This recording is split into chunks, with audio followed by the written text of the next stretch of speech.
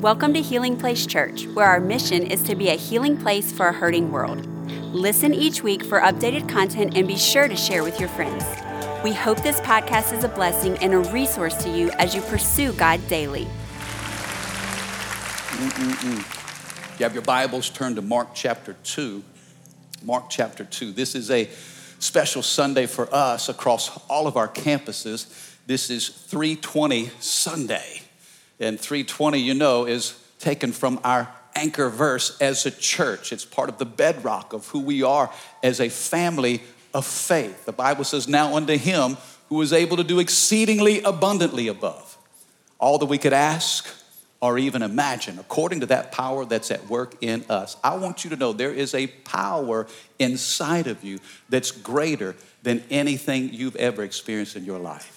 Anything on the face of the earth, there's a power in heaven that is deposited in our hearts as believers. And we've been in this series called Miracles. Has this been a helpful journey for you over the last 3 or 4 weeks? Man, what a great journey for us as a church to stretch our faith and look at the scriptures as we see the supernatural. If you were here last week, didn't Pastor Johnny do a great job talking about waiting for a miracle? I thought it brought great balance and perspective to us. How many of you know that our timing is not always God's timing? His schedule's a little different than yours. Can I have a good amen? What do you do while you wait? You know, you continue to press in, you seek, you believe, you build the life that you want with the life that you have. So if you didn't get a chance to hear that message, go back and listen to it. Super, super helpful. Today I want to talk to you as we wrap up this series. The title of the message today is simply this: Making a Way for Others. Making a Way for Others. Somebody say others. You know, I love today here at this campus alone. Do you know that at Highland campus alone, we're baptizing over 120 people? Come on, can somebody say, yay, God? And across all of our campuses, if you look at the number of people we baptized last year compared to this year, we have nearly doubled water baptism totals. And this has been a year of revival, right? We talked about revival. Lord, we want to see you move. Can I tell you, we are seeing the supernatural hand of God move among us. I want you to know, as a pastor, I get to see more miracles in 1 month than most people get to see their entire lives. I am convinced that we serve a God of the supernatural. He requires us to do our part. That's called natural. You and I have natural responsibilities. And then he adds his super to our natural. Can you say amen? And I've been so blessed. I've been on the receiving end of God's goodness. The scripture says his goodness and mercy follow us all the days of our lives. Can I get a witness? How many of you can look at your life and you can see the supernatural touch of God? Man, you look at your children and you know, man, that had to be God. Man, you look at what's happening in your work and you're thinking, man, that ain't me. Come on, that's the Lord through me. I mean, some of you got blessed financially this year. Man, it was a surprise to you. That didn't come because of your goodness. It came because of his goodness. Man, we witnessed the hand of God in our lives. And I've just reached this point in my life. Lord, if you never do another thing for me. Now, Lord, I want him to do some stuff. But if he never does another thing for Mike Heyman, he's already done enough. And you know what I've been praying now? I'm in a season in my life where I'm praying, Lord, would you use me to be a part of a miracle in somebody else's life? How many of you know we can't get selfish when it comes to the supernatural? Man, we can't just say, well, Lord, I want this. Lord, I need this. But now I'm at a point in my journey where I'm saying, Lord, you've been so good to me. Lord, that goodness that comes to me has to flow through me. Come on.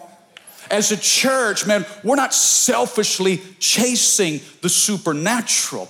We're going after God. And we're saying, Lord, would you use us? Use our serve, use our sacrifice, use our generosity to be a miracle in somebody else's life. Mark chapter 2, it frames it so much better than what I could try to explain. Mark chapter 2, making a way for others. This is the story of the man on the mat.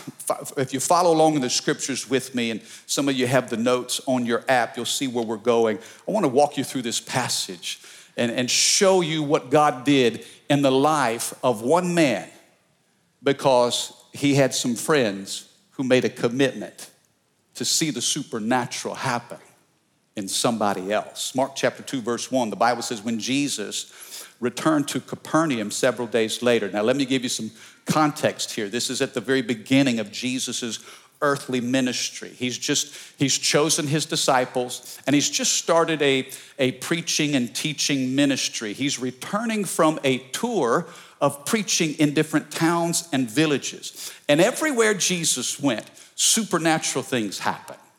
I love that. Somebody say, Jesus is here. Say, anything can happen. And Jesus is on this ministry tour, and then he comes back home to an area called Capernaum. It's one of his home bases. It's a small village in Galilee. I've actually been there back in 2017. I went to Capernaum, and in my mind, I imagined this moment. In Mark chapter 2, the Bible says, when he returned to Capernaum several days later, the news spread quickly that he was back home. Soon, the house where he was staying was so packed with visitors that there was no more room even outside the door. I love that. So packed with people. Kind of sounds like HPC, doesn't it? Can I tell you this? Crowds are not a bad thing. I know sometimes we resist and maybe we resent, we avoid crowds. But I tell you this, I love when HPC is crowded. I do. Some people might not like that, but I want you to know, as your pastor, I pray that this place is packed out. I pray that for Denham. I pray that for Ascension. I pray that for every environment of Healing Place. Lord, let the house be full. Do you know that this week we prayed over every seat in this sanctuary? Somebody laid hands on the seat that you're sitting in today. And you know what we prayed? We pray, Lord, fill every seat, and God, fill every heart. I don't like empty seats, but I can't stand an empty soul. Come on, somebody. When God throws a party, he wants the place to be full. Can somebody say amen? That's why Jesus said, go to the highways and the byways and the hedges and compel them to come. The place was crowded. Crowds are not a bad thing, but I want you to know this. The presence of Jesus is the main thing. We don't make this about crowds. We don't gauge the health and success of a church based on attendance only. In fact, we look at prioritizing the presence of Jesus. In fact, Jesus said, if I be lifted up from the earth, I will draw all men and women into myself. I love that. I was in a conversation recently with a pastor that came to visit, and he was just amazed at the diversity that's in the church. And he began to ask me questions about, how are you going about bringing such diverse people together? He said, this, in my mind, is what heaven is going to look like. All different colors and shades and ages and backgrounds and ethnicities. He says, how are you doing that? I said, well, it's pretty simple. We're just lifting up Jesus. In John 12:32, he says, if I be lifted up like a magnet, I will draw people to myself. If we just make Jesus the main thing. Lord, we make much of you in this place. This is not about a personality, a denomination, even a church label. This is about Jesus. And it's amazing what happens when you keep Jesus at the center. The Bible says the house that he was at was packed and there was no more room. Scripture says in the last half of verse 2, while he was preaching God's word to them, 4 men arrived carrying a paralyzed man on a mat. Now here's where we see this story begin to take a turn. Jesus is teaching and preaching in this home. He's in Capernaum, which is a small village in northern Galilee. The place is packed with people. There's no room for another person. And the Bible says 4 men arrive. And this is kind of an unusual picture because 4 men show up and there's 1 man that they're carrying who's on a mat. I want to talk to you for just a few moments. And I want you, if you're taking notes, write this down. Everybody has a mat. Everybody does. And you say, well, Pastor, I'm not paralyzed. I'm not handicapped. Can I tell you, this mat represents limitation. This mat represents struggle. This mat, anybody know anything about struggle? This mat represents obstacles. Oh, it's hard getting down on the mat. Bible says they arrived carrying a man on a mat. I want you just for a few moments this morning to put yourself on the mat with this man. Imagine what life was like for the man on the mat. In the ancient world, a paralytic had a very difficult time just surviving. His world had been reduced to 3 by 6. I want you to think about, what would it feel like every morning to wake up only to look at the ceiling of a room that you will never walk out of? To look at the body that holds you prisoner. A mat that makes up your world. I wonder what it felt like to know intuitively you will never be free. Life looks the same every single day. Monday looks like Tuesday, looks like Wednesday, looks like next week and the next week, and for years. This paralyzed man on the mat, he had nothing to look forward to. He literally depended on people for everything, to feed him, to bathe him, to clothe him. He had no options. He had no money. The Bible doesn't speak of him even having family. He has no opportunities. I mean, think about it. The ancient world was cruel for a paralytic man. Overlooked. I wonder how many people actually never even thought of him. In fact, in Bible days, most people would judge him. Most people would criticize him saying, well, obviously he sinned or else he wouldn't be paralyzed. And if it wasn't his sin, maybe it was his parents' sin. I wonder what sin the family committed that God would judge him and confine him to a mat. Listen, everybody has a mat. And church is the least likely place that we like to talk about the mat. We don't want to acknowledge our mats. Come on, somebody. It's easier to pretend that we have everything together. But I'm thankful to be a part of a church. We're not the gathering of the perfect, but we're the assembly of the authentic. I'm glad that in this house, we acknowledge limitation. That we recognize everybody's struggles. We say it every week, I'm not perfect, but the only one who's perfect is Jesus. Turn to your neighbor and say, you got issues. Now answer them and say, it's worse than you think it is. See, the mat is what we're least proud of and most likely to hide. It's what I call mat management. Well, I know I got issues, but man, his mat is 10 times worse than my mats. Come on, hum with me today. You know, authenticity has enormous power. And I love being a part of a spiritual family that says we all struggle. Can I tell you this? Every one of us is broken in some capacity. I know we have our stuff together in some areas, but there's an area in everybody's life that we're not proud of. Everybody has a mat. I remember the first time, Rachel and I, we dated for 4 years. I remember the first time I saw her with no makeup. Baby, you remember that? Oh yeah, you do. Yes, you do.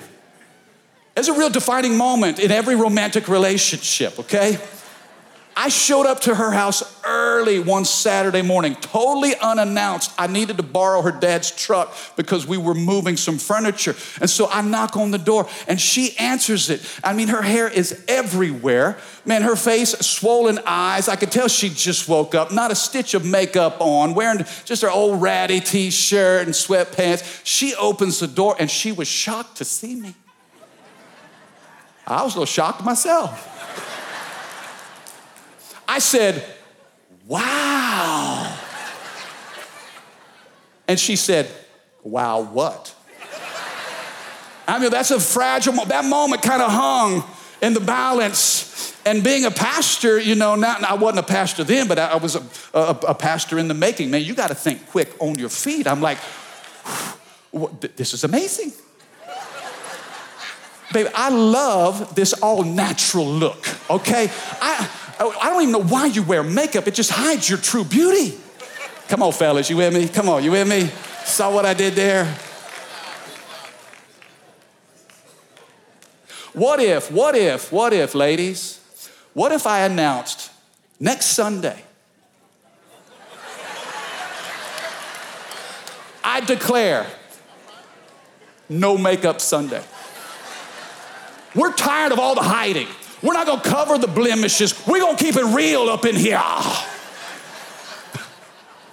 Somebody be like, yeah, I'm attending the online campus that Sunday. You know what's interesting? The very thing that should have separated this man from others was what really drew them all together. This is what I call the fellowship of the mat. You see, everybody needs, listen to this, everybody has a mat, but everybody needs a friend. You see, when we acknowledge that we have struggle, weakness, we got challenges. There are things about our life that maybe we're not proud of, things that we are working on. But when you have friends that love you for who you are, where you are, the mat no longer separates you from people, but it actually draws you together. Can I have a good amen? Somebody say, everybody has a mat. Say, everybody needs a friend. I'm glad that this is a church that mirrors the fellowship of the mat. We're not judging anybody for their mats. Man, we're identifying we got our own struggles. So we give grace. You know why? Because we need grace. This whole story takes place because of the friends. I mean, think about this. Without the friends, this man never gets to Jesus. This man never gets his sins forgiven. He never gets healed. Friendship is incredibly important. The Bible says Jesus was a friend to sinners. You know why? Because sinners needed help. And as a church, man, we can't isolate. Man, we can't separate ourselves from those who need us the most. We've got to engage those who struggle, because when you reach out to serve somebody, supernatural things begin to happen. What I love about these boys, now the Bible doesn't give them a name, but I'm gonna name them, okay? I call them the what's up boys. Somebody say, what's up? Okay, you'll see how this comes into play in just a moment. But I love the unselfishness of the what's up boys. You know, this was their hometown too. They heard that Jesus was right down the road. They could have easily been selfish, saying, okay, I need to get something from Jesus. But instead, they weren't thinking about themselves. What can I get from him? They thought, who can I bring to him? Okay, this is big. As a church, we need to shift our focus. I'm sure the What's Up boys had some needs themselves, but their thoughts were not for themselves. Their thoughts were for somebody else. Their thoughts were for their friend. How can we get our friend to Jesus? You see, when we make a commitment, I've discovered this in my life, that if I can help as many people as possible, I will always have help when I need it. Do you see that? If you and I could shift our thinking, and that's what 320 is. In just a moment, at the end of our time together across all of our campuses, we're gonna sow a seed. We're gonna give something financial. We're gonna make a sacrifice sowing a seed. And you know what that is? That's really going to the mat for somebody else. Sowing a seed is not thinking, what can God do for me? But sowing a seed is about, how can I help bring somebody to Jesus? That's what we do throughout Holiday Outreach, Christmas Clubhouse. Man, we're bringing people to the feet of Jesus. That's what we do at Ascension Campus. Man, we're believing God for $5 million. Somebody say 5 million. Turn to your neighbor and say, that's more money than what you got. I said, Lord, we're not a church of millionaires, but we need millions of dollars. We're just ordinary people. He said, but you serve an extraordinary God. When ordinary people go to the mat for somebody in need, an extraordinary God shows up. And if we're faithful with nickels and pennies and dimes and quarters and dollars, God will give us the millions that we need to bring others to Jesus. Say, everybody has a mat. Say, everybody needs a friend. You know what? All I can do is grab a corner. I can't heal this guy. Listen, these fellas knew we don't heal, but we can bring him to the healer. They knew we don't save, but we can bring him to the Savior. They knew we don't deliver, but we can bring him to the deliverer. Grabbing a corner of the mat. Look at what it says in verse 4. They couldn't bring him to Jesus because of the crowd. Couldn't bring him to Jesus. Something was in their way. Now notice this progression. Okay, I don't have this on the screen, but I want you to jot this down because I think this is a powerful progression when you see a need. Write down this phrase. They saw a need. They saw a need. Now draw a little arrow next to that and put, they acted in faith. Okay, they saw a need. Somebody say, see a need. Say, act in faith. As a church, you can't overlook the man on the mat. We can't pretend that it doesn't exist in our community. We've got to see a need, and then we've got to act in faith. But watch what happens. They saw a need, they acted in faith, but draw another little arrow next to that. And here's the third phrase. Put this down. They were met with opposition. When you see a need and act in faith, you will be met with opposition. Can I have a good amen? The devil doesn't like it when you step out in faith. The devil doesn't like it when you commit to sow a seed and to give out of a spirit of generosity. When you see a need and you act in faith, you will always be met by opposition. That tells me this: if you're not facing opposition, are you acting in faith? It's getting quiet in here. If you're not bumping into the enemy, are you taking enough steps of faith? Because the enemy doesn't like it when his kingdom is threatened. The enemy doesn't like it when we take ground for God. You see a need, you act in faith, you will be met with opposition. Here's where the story could have really stalled. They did their part in picking up their friend. Hey, what time do you want us to pick you up? Pick you up at 3:00. They literally picked him up. They brought him to the house where Jesus was said to be. And they're met with this crowd that keeps them from getting inside. They could have quit right there, but the Bible says this: they did something unique. Look at the last half of verse 4. So they dug a hole through the roof above his head. Then they lowered the man on his mat right down in front of Jesus. Oh, now this is where we could shout. The third thing I want you to see is this: faith will find a way. Faith. Everybody's got a mat. Everybody needs a friend. Faith will find a way. I can see the What's Up Boys. They get up to the house. They've got their friend. There's people everywhere. And the leader of the group, probably the one with the MBA, the most education, he's probably the older one. He says, okay, guys, let's brainstorm. What are we going to do? Now, remember, there's no such thing as a bad idea. And probably one of the younger ones, maybe he's got skinny jeans, tattoos, some piercings, man, a little uncouth, hasn't learned the proper etiquette. He's like, guys, how about we go to the roof? We tear a hole in the roof and let him down right in front of Jesus. And the leader says, bad idea. That's a bad idea. Anybody else? Come on, we're trying to brainstorm here. But listen, so strong is their faith in Jesus, and so great is their love for their friend. Do you see that combination? So strong is their faith in Jesus, so great is their love for their friend. You know what they did? They went through the roof. Now listen, we gotta be men and women as a church. We gotta commit to the mat. I'm gonna go to the mat and I'm gonna crash through the roof. Come on. Faith is gonna find a way. It didn't make sense. I mean, think about this. Think about you're the homeowner. all right? You've agreed to the meeting.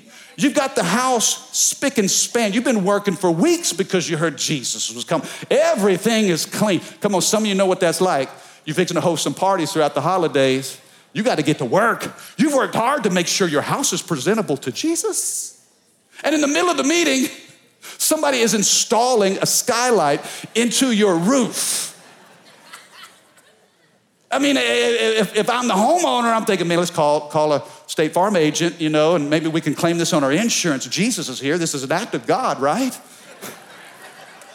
Some of you will catch that later. These boys took a chance. I mean, think about this. If you're part of the crowd, you're in the house. You might be a little upset because you have come early to the meeting so you could get a good seat. How many don't like it when people cut in line? Oh yeah, you're real Christian in church, but man, let somebody cut you off in traffic and you're not so Christian. Come on, talk to me. Talk to me. I mean, would the crowd get angry and hostile because, wait a second, we've been here for hours. We did our part. You guys showed up late and now you're going to get in front of, oh no, you didn't. And then think about Jesus. As Jesus is teaching, maybe he's making an important point. And this is such a distraction. Maybe the rabbi himself will frown upon this decision. But these boys, I can see, man, they go to the roof. They start digging and ripping things apart. They create a hole and everybody's looking up and you see 4 faces looking down and they say, what's up? See, these are the what's up boys. Because they loved their friends so much, they were gonna go to the mat. Man, they saw the crowd, they knew the risk, but they decided to crash through the roof because faith will always find a way to get to Jesus. 320 offering is about finding a way to get people to the feet of Jesus. It's about building a campus in Ascension Parish. It's about holiday outreach for single moms and for widows, for foster care kids, for these young boys and girls in 70805. And when you give in this offering, you know what we're doing? We're picking up a corner of the mat. Hey, we can't do everything, but we can do something. And if we can bring people to the feet of Jesus, miracles happen. Can I have a good amen? These boys understood that you are closest to your victory when you face the greatest opposition. They counted on Jesus to heal their friend. At HPC, we go to the mat for people. Can I have an amen? I'm not challenged by your mat. Please don't be challenged by mine. We all need grace. I'm going to the mat, but I'm committed to be a friend. Faith's got to find a way. Look at what it says in verse 5. Seeing their faith. And I want to ask the band to come up. Seeing their faith. Whose faith does Jesus see? Whose faith are we talking about here? Is it the man on the mat? Nope. It's the what's up boys. Seeing their faith. Somebody say their faith. Jesus said to the paralyzed man, my child, your sins are forgiven. Do you have any idea what the faith of one person can do for a friend? How many of you want people like that in your life? Be a friend like that in somebody's life.